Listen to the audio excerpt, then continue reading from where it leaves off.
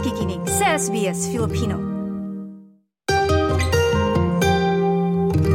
Sa tingin ko, mas ina-encourage ko yung mga ibang mga Pinoy kung may mga, kunyari, eksasirang room. Kesa nakatiwangwang lang, walang nakikinabang o walang gumagamit. Share nila sa mga ibang, lalo na sa student. At sana, wag naman yung sobrang mahal. Extra nga eh. Ibig sabihin, wala talagang nakikinabang doon sa room.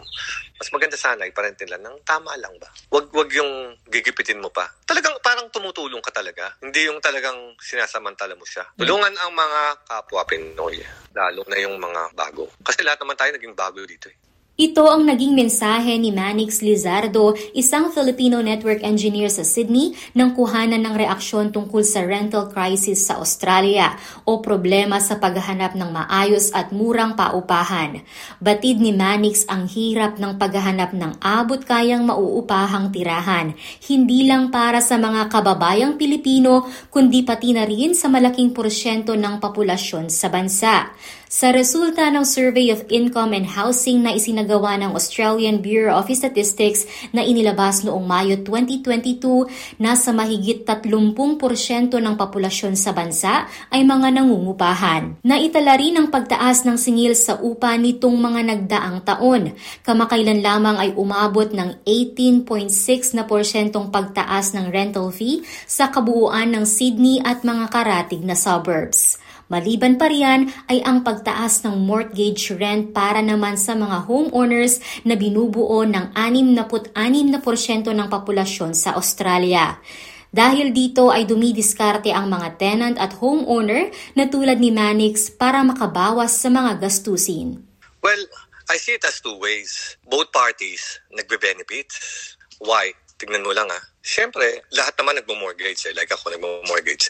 So less na yung mortgage ko, konti na lang babayaran ko kasi napasablet ko yung isang room. Example, kung napasablet ko yung isang room na kunyari lang 150. O imagine mo, may nagdagdag sa'yo sa money mo na 600.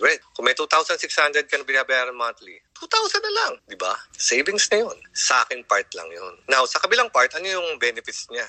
Well, alam mo, marami akong magluto So lumalabas, libre pa siya sa pagkain. Hindi na niya kailangan magluto. Parang sinasahog ko na siya. So, in a way, nakakatulong din ako doon sa tao. Para makatipid ay halos ganito rin ang naging diskarte ni Inigo Irasusta noong unang salta niya sa Australia.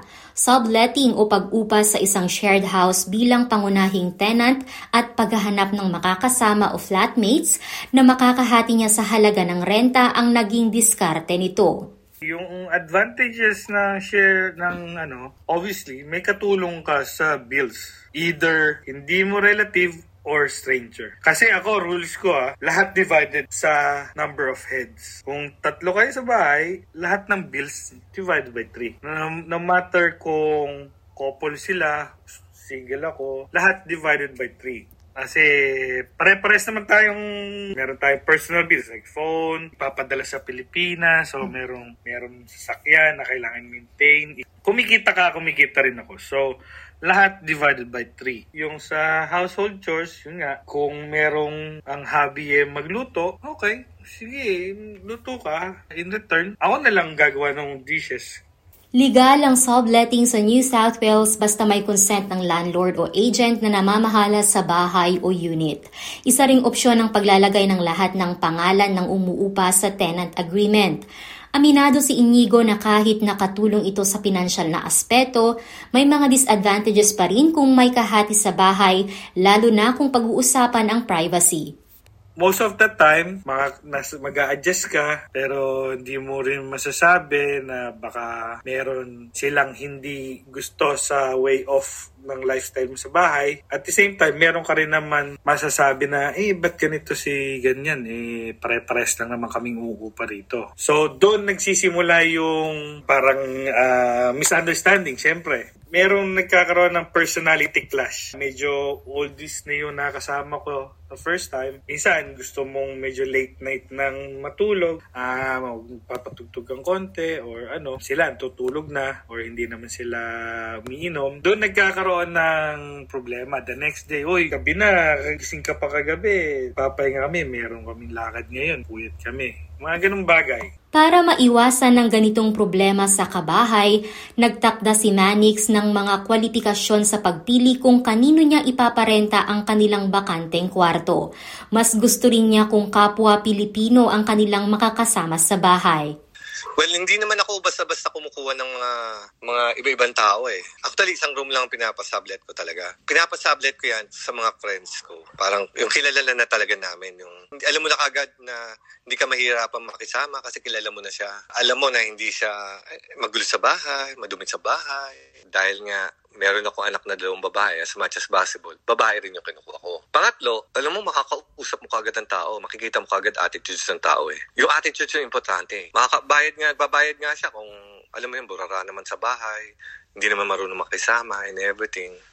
Saka mas gusto ko yung recommended by friends. Kasi at least alam ko na, may connection na kagad kami. Para sa mga naghahanap ng mauupahan dito sa Australia, payo ni Manix na magkaroon ng maayos na komunikasyon sa may-ari ng bahay at sa landlord. Well, kung ako bago ako dito, siyempre gusto ko malapit ako sa maraming trabaho, malapit ako sa school ko. Yun ang importante, yung dalawang yun eh. Tapos, kung mas maganda, Pinoy yung makukuha rin nila. Hindi ko sinasabi lahat, mabait na Pinoy na nagpapaupa.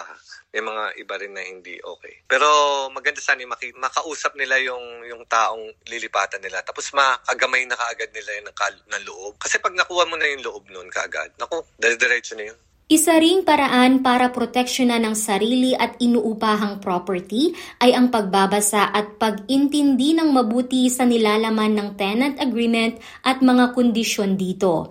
Nirerekomenda naman ni Inigo na maging bukas ang isipan sa mga pagpipilian tulad ng house sharing, lalo na at hangad ng lahat na makatipid.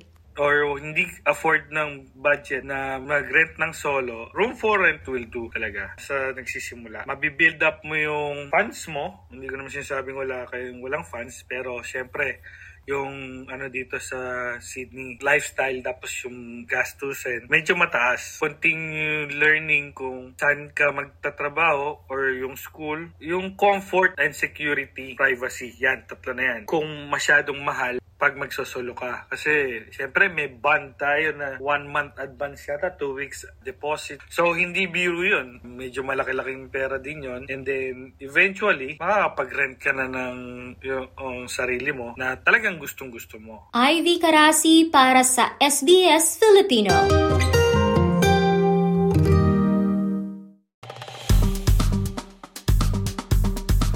I-like, i-share, mag-comment, sundan ang SBS Filipino sa Facebook.